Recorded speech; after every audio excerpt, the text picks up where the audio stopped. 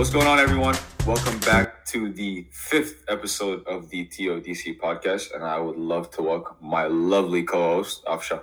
Thank you so much. I'm so awesome. So it's awesome being here with you. Yeah, well, I thought it would kind of be a good topic to kind of talk about the relationship we as humans have with food. Since both our and restaurant owners' lives pretty much revolve around that. I totally agree because we value food and the work of restaurant owners so much because a restaurant truly is the hub of the community.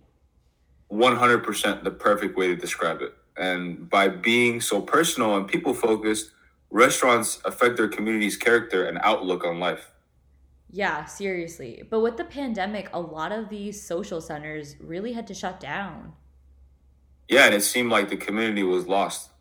But it really wasn't because that was surface level. For sure. Everyone felt uncertainty. Everyone longed for connection. Yeah. And I think that's where we and the other delivery based services really came in. Yeah, we all came together, but especially the restaurant owners. By trusting delivery, restaurant owners fostered that need for connection. Pods of family and friends can eat delicious food and feel it affect their home. Yeah. And the community basically just came home. Yeah, it's so beautiful. I know. I seriously love that. Right?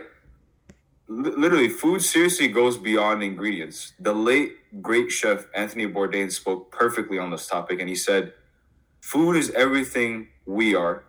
It's an extension of nationalist feeling, ethnic feeling, your personal history, your province, your region, your tribe, your grandma.